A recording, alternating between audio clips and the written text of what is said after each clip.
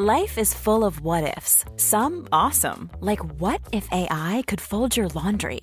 And some, well, less awesome, like what if you have unexpected medical costs?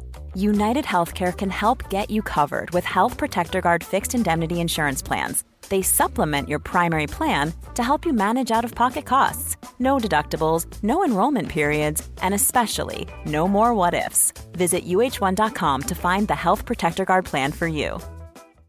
One size fits all seemed like a good idea for clothes. Nice dress. It's a t-shirt. Until you tried it on. Same goes for your healthcare. That's why United Healthcare offers a variety of flexible, budget-friendly coverage for medical, vision, dental, and more. So whether you're between jobs, coming off a parent's plan, or even missed open enrollment, you can find the plan that fits you best. Find out more about United Healthcare coverage at uh1.com. That's uh1.com. Sesongens nest siste rekommendert unnagjort. Det handlet altså om hermetikk, som dere sikkert husker. Det var rådgiver ved Norsk Hermetikkmuseum i Stavanger, Erik Rønning Bergsagel, som var gjest og belærte oss om alt som hadde med hermetikk å gjøre. Som alltid så det på tide å ringe opp igjen til gjesten for å finne ut av om det var et eller annet da, som ble upresist, eller som vi glemte å snakke om. Tida fløy jo.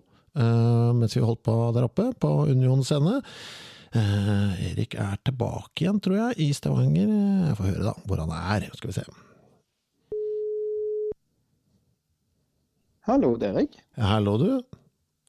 Nei, god dag, god dag. Befinner du deg i hjembyen Stavanger? Ja da, nå sitter jeg på kontoret og driver og jobber med samlingsforvaltningsplanen. Ok, hva det? Det rett og slett om samlingene til museet, hva vi har og hva vi skal samle på frem igjen nå. Ja, det men altså, jeg tenker, ikke det litt satt da? Det bokser og etiketter, hva annet kan det være? Produksjonsutstyr, bilder, arkivmateriale, intervjuer og reklamehefter, og det mye forskjellig. Tar jeg feil hvis jeg gjetter at det kan bli mest strid om produksjonsutstyr, siden det tar litt plass? Ja, det vanskelig å få inn, og det vanskelig å lagre, så vi må være bevisste på hva vi tar inn, rett og slett, for det koster jo en del å faktisk ha det. Har du noen sånne objekter på radaren som du tenker, oi, den må jeg prøve å få inn? Ja, jeg har en autoklavdør i støpejern, så jeg har veldig lyst på, så jeg driver og argumenterer for hvorfor vi må ta oss plass til og anledning til å få inn. Hva det for noe? Autoklavdør? Ja, autoklav var jo en av de tingene jeg snakket minst om, og som faktisk fikk tilbakemelding rett etter showet, at jeg ikke hadde sagt noe særlig om.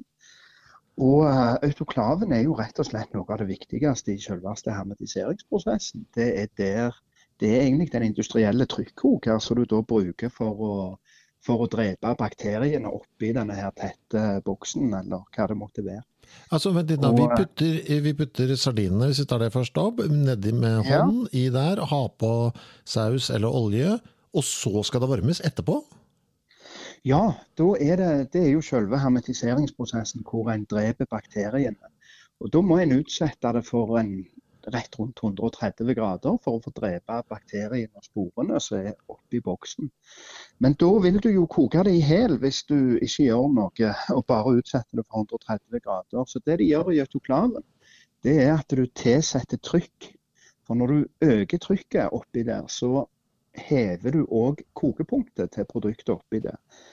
Så når du gjør det riktig, så kan du altså utsette det for opp imot 130 grader uten at produktet koker, men at du da får drept bakteriene. Og det jo noe som blir gjort, og de første autoklavene i Norge kom vel rundt 1880. Frem til det så hadde de bare brukt åpne kar til å gjøre dette i, men da når autoklavene kom hvor en kunne regulere trykk og temperatur, så var jo det en enorm forbedring av produksjonsprosessen. Og etter hvert så fikk jeg også utviklet en ny type autoklav, og det noe som heter overtrykksautoklav. Det var jo blant annet Kværner som var sentrale i det utviklingsarbeidet. For etter hvert som jeg begynte for eksempel å ta i bruk aluminiumsbokser, så er jo de tåler ikke så mye fysisk belastning som blikkboksene. Sånn at når blikkboksene ligger oppe i autoklaven, så vil de utvide seg og endre seg mens de da blir utsatt for denne prosessen. Men så trekker de seg tilbake igjen etterpå. Mens aluminiumsboksen er ikke så sterke, så den må ha litt hjelp.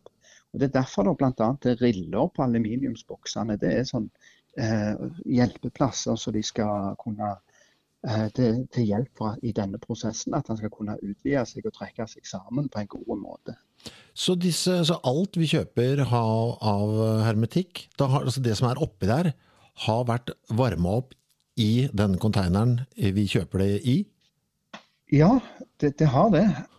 Det er jo den varmebehandlingen som vi snakket litt om. Men autoklaven er liksom det instrumentet en bruker til det. Men hva gjør man med sånne pappgreier, hvor det er knuste tomater og sånn? Har det også vært varmet opp i pappen? Ja da, det har det. Så er det jo alle produkter har forskjellige spesifikasjoner på hvordan dette her skal gjøres. Og noen land har også spesielle instruksjoner på hvordan det skal gjøres annerledes enn andre. Så en må vite veldig godt hva en holder på med, og det kan være ganske detaljert. Og dette er en sånn ting som for eksempel Nofima i Stavanger er spesialister på. De har jo holdt på med dette i over 90 år. Jeg synes det var rart at vi klarte å få til det, for det hørtes ganske avansert ut allerede på 1800-tallet. Ja, det er jo en sånn veldig fin historie når, i hvert fall i Stavanger, så var det Stavanger Preserving som kjøpte den første autoklaven. Så viste det seg at det bare kort tid etter de hadde fått den installert, så var det et skipsverft i Stavanger som begynte å lage like autoklaver og selge de til konkurrentene til Stavanger Preserving.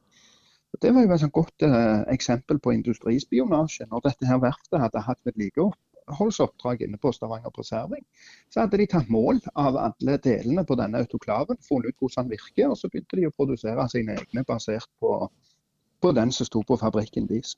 Faen, det er skurket, ass. Ja, det er herlig. Så...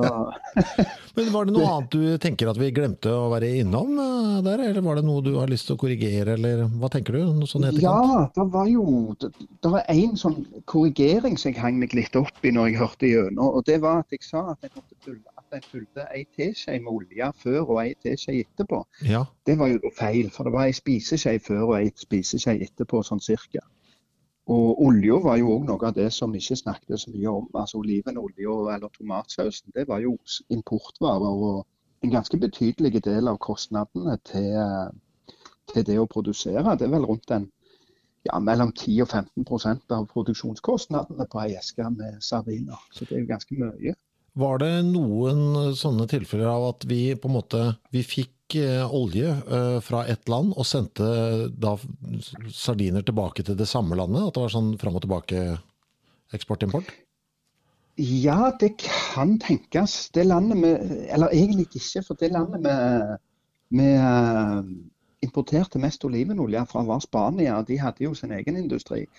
Så jeg tror nok ikke det, men det kan ha vært handelsavtaler i forbindelse med andre produkter og varer, altså hvor en har blant inn akkurat dette her. Det var veldig koselig, synes jeg, når vi var ferdig med kvelden vår der nede. Når det kom opp en som bare, autoklaven! Hvorfor snakket dere ikke? Det synes jeg var deilig. Ja, vet du hva, da ble jeg både glad og litt fortvilet, for jeg ble fortvilet over at jeg ikke hadde snakket om den, og så ble jeg veldig glad for at jeg ble satt på plass på akkurat den, for det er jo faktisk noe av det viktigste i hele prosessen. Det er der en faktisk dreper bakteriene og sørger for at det blir langtidsholdbart. Så jeg var veldig glad for det. Har du tenkt, eller er du så gal etter hermetikk, at det er en sånn, vet du, det er jul, det må være noe hermetikk her også på bordet? Nei, egentlig ikke. Som mange andre så er jeg jo glad i litt sild og ansjos og sånt til jul, men det er nok ikke en betingelse for det. Men jeg prøver jo alltid å spise en eske med Santa Claus-sardiner, julesardiner som vi har her på jobb. Prøver alltid å ha en eske av 2 opp mot jul. Ja, for det finnes ennå det produktet, Santa Claus-sardiner? Ja, det finnes lokalt på Hermetikkmuseet. Vi tar noen av de boksene som vi kjøper av King Oscar, da, og så setter vi på et sånn opptrykk av den Santa Claus Edison som vi har. Så dere gjør det på privaten? Det er det beste jeg har hørt. Ja. Så det er jo ganske fint. Ja, men Helt fantastisk. Da får jeg si takk for dette her. Det har vært veldig gøy, altså. Ja, det var kjempegøy. Jeg storkoset meg. Ok, vi snakkes. Ha det. Ha det godt. Ever catch yourself eating the same flavorless dinner 3 days in a row? Dreaming of something better? Well, HelloFresh is your guilt-free dream come true, baby. It's me, Keke Palmer. Let's wake up those taste buds with hot, juicy pecan-crusted chicken or garlic butter shrimp scampi. Hello Fresh. Stop dreaming of all the delicious possibilities and dig in at HelloFresh.com. Let's get this dinner party started.